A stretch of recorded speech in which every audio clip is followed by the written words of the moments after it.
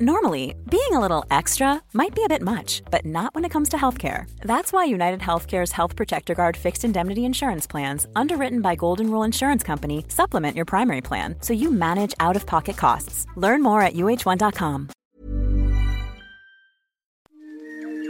He kōna ipurangi tēnei nā te reo irirangi o Aotearoa. Hi, this is comedian and depressed alcoholic James Nokise, and you're listening to Eating Fried Chicken in the Shower, a podcast about headspace and happiness from my safe place, the shower, with fried chicken. This episode, I'm talking to Leonie Hayden, journalist, commentator, podcaster, and magazine editor. I'll learn something about fried chicken etiquette. Let's explain fried chicken and soul food to the internet. Are you chicken-splaining me? Her thoughts on the Māori-Pākehā relationship. I kind of compare it to like the Muggles and the Wizards in the Harry Potter universe. And her own safe spaces. I have found refuge in empty bathtubs more often than I should probably admit. Some of this will get a bit real, the language, the subjects, so make sure you're in a safe space with your comfort food and join us eating fried chicken in the shower. Tell me about this goddamn brilliant chicken. So we're going to be eating what is widely recognised as being one of the best fried chickens in all of Auckland town. All right. We're going to eat some Peaches. Okay. Hot fried chicken. Peaches hot fried chicken? Yeah.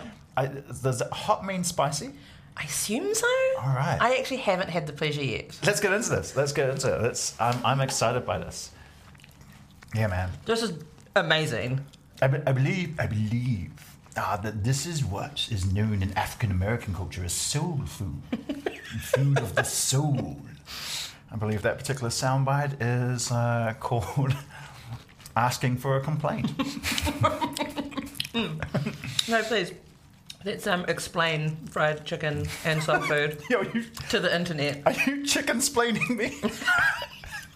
Oh my god, you just chicken-splain. I'm so sorry. I apologise, internet. I didn't mean to chicken-splain. This is so good. It's super juicy, crunchy. You did spin-off TV. Now, I have to confess, I was overseas. I was like, I want to see this thing, and I couldn't. I was really frustrated. Yeah, the same. What was it like? Look, I had a really good time working on the show.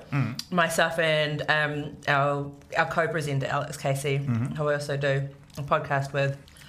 It was cool going into that with her because we were both sort of new and in the dark about what it was going to be like and sort of ready to experience it together.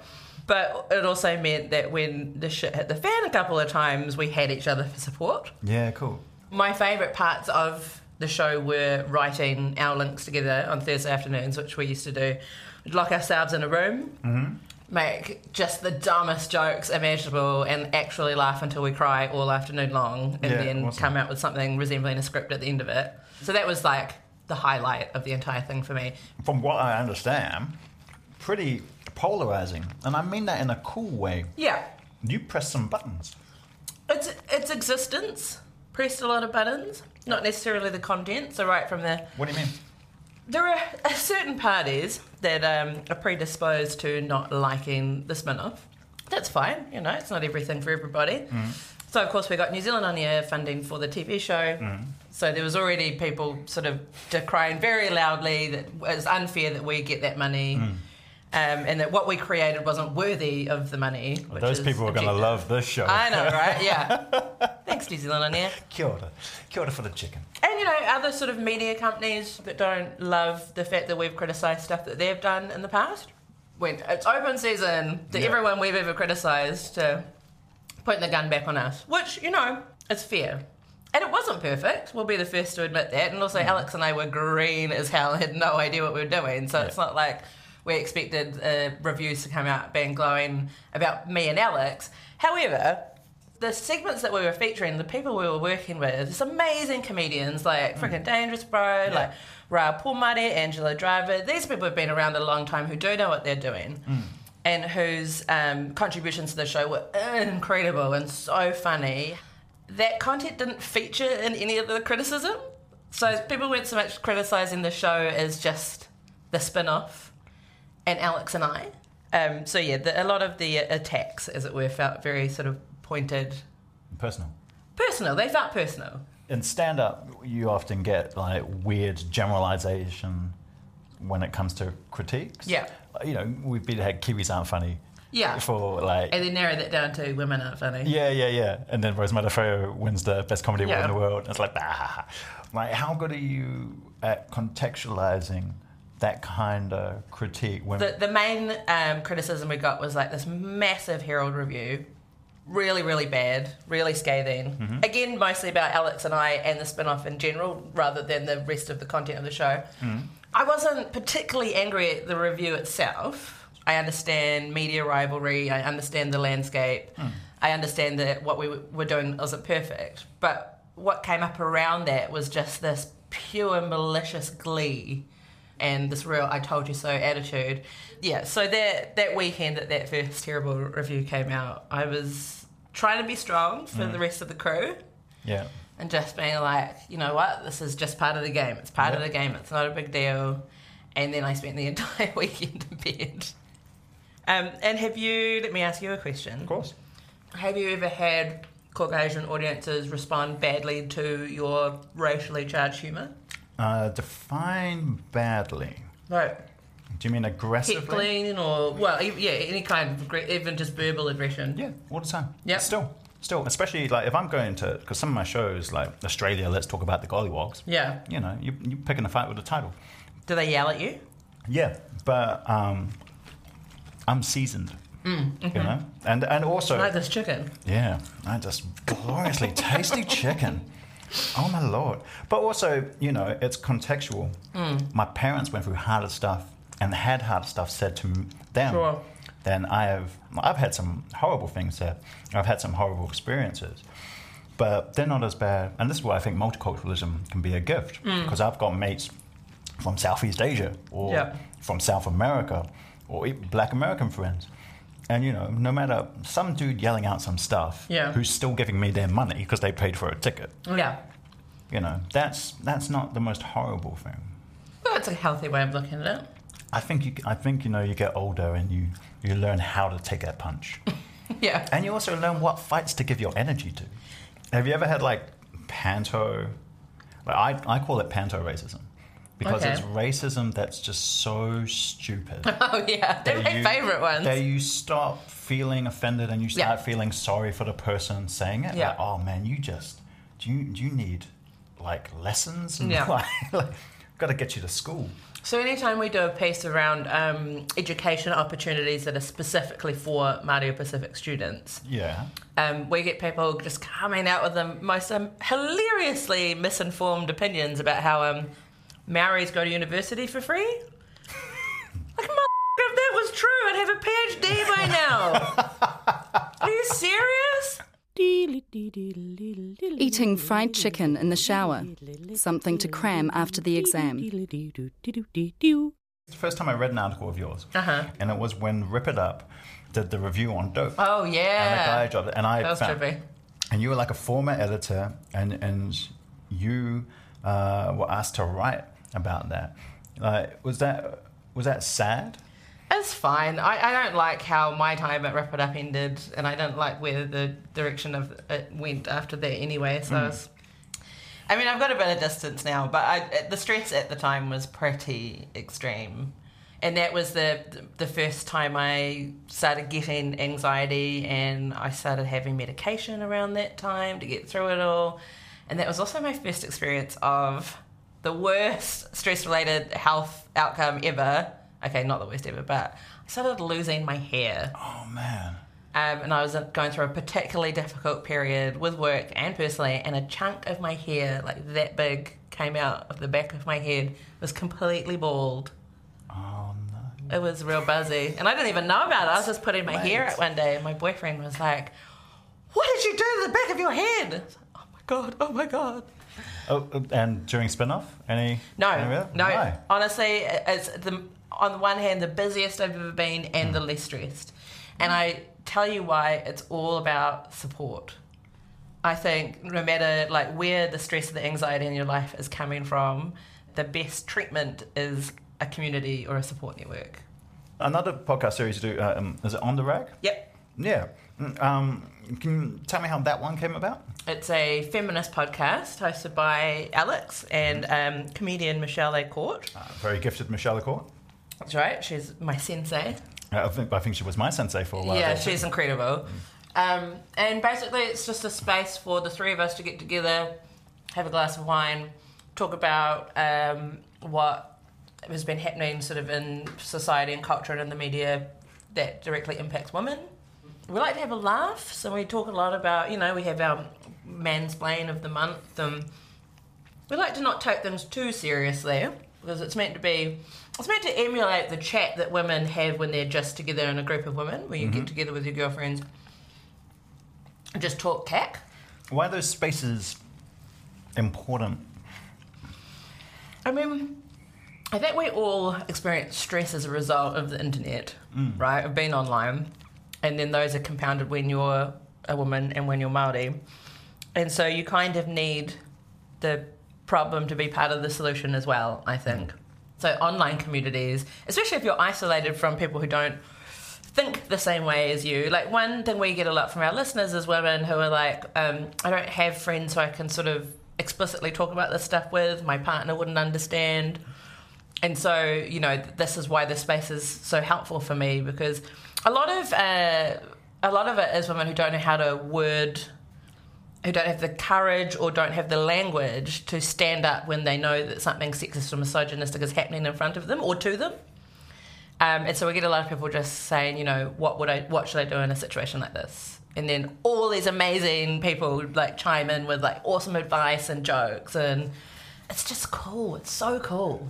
Most spaces are designed for the westernised default, right, which is Pākehā and male and able-bodied and cisgendered. So the people that aren't in that group or aren't in all of those groups need a space where they also get to be the default. And so it's not to the exclusion of someone who identifies differently. It's just that you have lots of spaces where you are the default personality type, and I need my space to be that as well. And when you find those spaces, I always think of it as, I think someone maybe actually said this and I've just adopted it, but it's like when you find yourself in one of those spaces, you find yourself breathing as if you've been holding your breath. I feel the same way at Marae, where you are in an exclusively or predominantly Māori space where you don't have to try to make sure you're not saying or being offensive or controversial or anything like that. You're in a brown space where the default is brown, just be brown, breathe brown, talk brown, sing brown, And then it makes you realise when you're in those spaces that, you've been like tense, sort of spiritually, in all these other spaces that weren't designed for you. Like with tikanga, does that inform a lot of your work? Like, is it predominant? Is it simply sit underneath? Or? Yeah, I mean, I think it's a good place to start from with like everything. Luckily, there's tikanga Māori, there's rules that help you do that without you having to just sort of muddle through on your own. Like our ancestors made rules for a lot of stuff because it's what creates a space that is spiritually sound for you to do what you need to do in. And I have always thought that sort of rituals of encounter, the tikanga that comes with meeting people, is like the best way to start like business meetings and stuff. And I really feel like it's something that New Zealand businesses should adopt. That ritual where you mihi and everyone says where they're from, and then you share breath with hongi, and then you share food. Like, imagine how much better governments would work and big business would work and finance would work if people really understood the person that they were sitting down with to talk to, in every situation. Eating fried chicken in the shower, a pathway to world peace. How does colonisation feature in your work? Oh, the C word. The C word. Hello. Yeah, It's coming in hot. Look, I've been dancing around it, but yeah, colonisation, or I guess more accurately, decolonisation is kind of at the centre of what I'm about.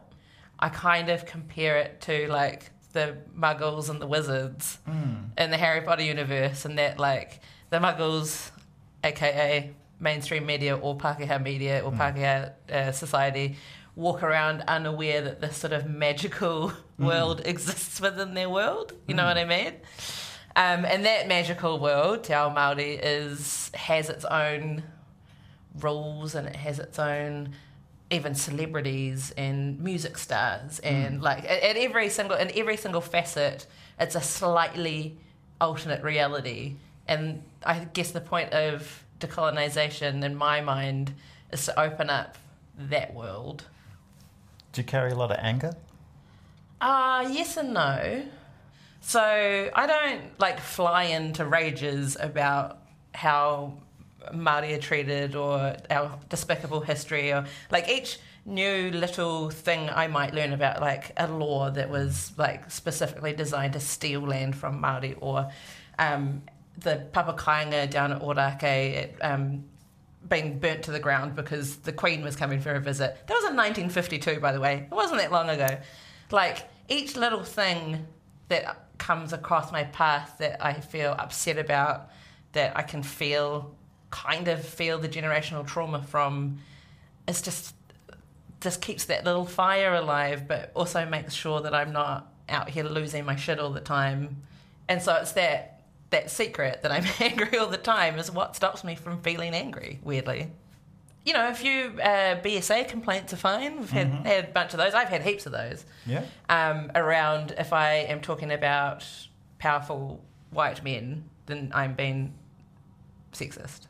Right. Yeah, so I get a lot of complaints about how sexist I am and how racist I am because I talk about white men as a group. And if I talked about Maoris in the same way, you would call me a racist, so therefore it's racist. So we've had lots of discussions about why reverse racism isn't a thing. Yeah. I mean, that's interesting because, it's always the white men who are saying that. It's a weird cycle of the white man says something racist. The old white man, not all white men. Not all white men. Shout out to our producers. But also they say it, you publish it, and then they go, you're just saying I'm a racist. One of the funniest ironies of what I do is when people say, if I say, I think this is racist, people go, you're racist for saying it's racist. Yeah, because it's the predominant argument. It's like, why are you so stupid? Is there even any point to those conversations once you establish they're just essentially race baiting you? Well, no, exactly. Once you've established that, that's when you walk away. But I don't think you can necessarily tell that or assume from the outset. Some people just genuinely have never had the other side put to them. But when it's someone like Don Brash. Oh, everyone should stop talking to him. Yeah. Everyone. No, there's not a single fact or argument that he doesn't know.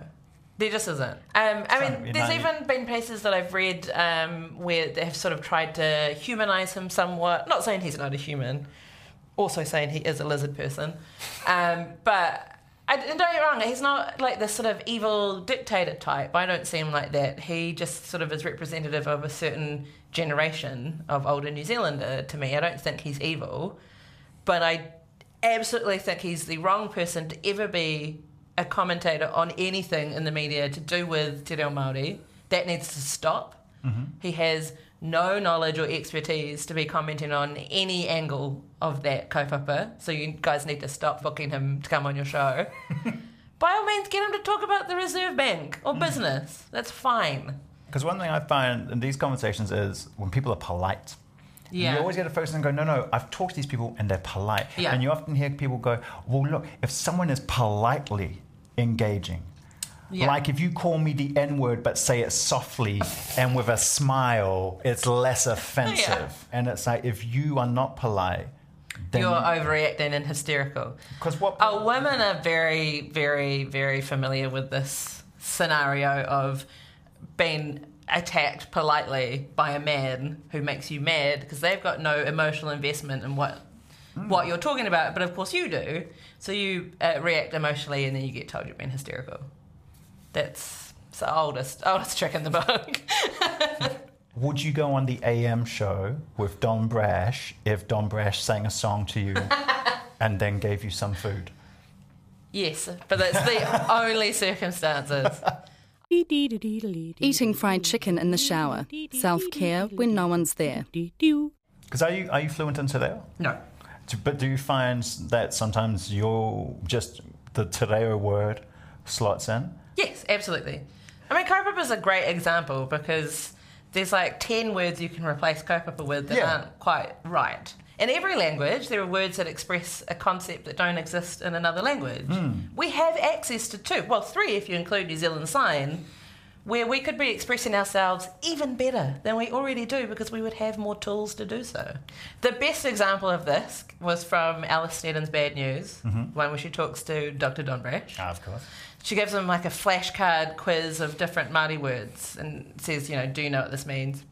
One of them is whānau, and he says, you see, now that is a word I do know and I like because it means not just a small family unit, but extended family, and it's a great concept or whatever. And she's like, so you admit that there is some inherent value in Te Reo Māori? She basically did the most amazing gotcha moment of my whole year by getting Dr. Don to admit that, yes, this one word expresses a concept that isn't expressed in English. If you can get him to admit that, imagine what the rest of us can do with the language. Does your mum look at your work? Yes. I said that really unconfidently. I'm pretty sure she does. Is she fluent in Te Reo? Or? No, so my mum is Pākehā. I was adopted. I'm adopted. She was very good, though, at making sure... So I did go to Kohanga Reo, and I did sort of have an upbringing that let me walk in both worlds, and I am in contact with my birth family. I didn't grow up just with white people, but the infrastructure of, say, a Devonport upbringing, like the school, for instance, where I went to, no Te Reo classes. My mum was in there fighting this ancient elderly principal who wouldn't let any Te Reo in the school or computers. Yeah. This was in the 50s, kids. No, this is in the 80s. It's your solo Pākehā mum. Yeah, she's in there fighting. And I mean, what she fought for ended up being a 15-minute tape that they played over the loudspeaker on Friday mornings where you learn kia ora, tēnā koe, tēnā kōrua. In the 80s? Yeah. That's amazing. Yeah. Any other family? Mum remarried, so I got a dad when I was about 10, who is the actual salt of the earth. He's just the nicest man alive. Pākehā, Māori? He's Pākehā, and with that I got an older sister who was also really cool. She's quite a bit older than me. She's got nephews, so I'm the weird childless one. She's the super domesticated one. Marketing manager and full-time mum of 3 children and runs a farm, and stop it. I'm just the weird city kid. Yeah. Yeah. I can relate to this very hard. Yeah. Do you ever have that thing though then where you get people go, oh, you just hate white people? Right? You hate Pākehā, and you're like, mate, come to my house. Yeah, totally. I can honestly say I've never once in my life thought to myself, man, I hate white people. Not even when mum's clean your room? I mean, I thought I hate that white person, specifically. Individually, yeah. But you didn't see your mum making you clean your room as a sign of a greater colonial oppression. I mean, I tried to argue the case. She wasn't having it. But it's when sort of people accuse you of being a man-hater. The patriarchy is not men. The patriarchy is a system built to advantage men. So I can hate the patriarchy without hating men, and men themselves can hate the patriarchy without hating themselves. It's the same with sort of structural racism. I can hate structural racism and the effects of colonisation with all of my heart, which I do, but I'm not out here thinking that all white people are bad.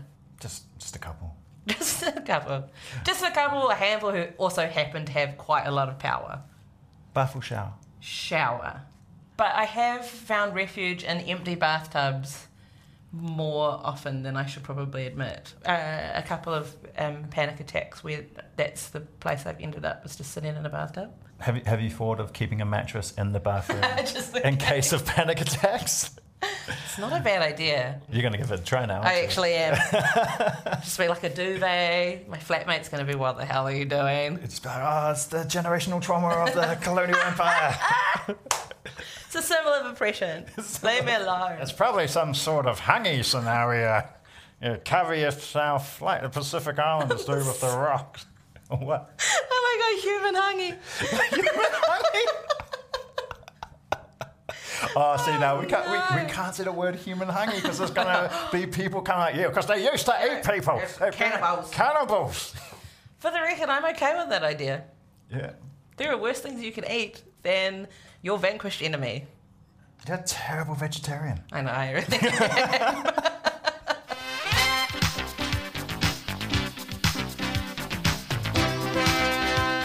Eating Fried Chicken in the Shower was produced by Charlie Bleakley and presented by me, James Nokise. The engineer is Blair Stagpool. The executive producers are Justin Gregory and Tim Watkin. Subscribe to every episode of this podcast at Apple Podcasts, Stitcher, Spotify, Radio Public, or at radionz.co.nz/series. And while you're on Apple, please rate us by clicking on ratings and reviews, then the stars, but only give us 5. It's really simple and means way more to us than it does to you. It's a great way to spread the word and get me more free fried chicken. If you want to share your safe space or comfort food, tweet me at James Nokise. All complaints can be tweeted to RNZ. Whaftailava Matewa.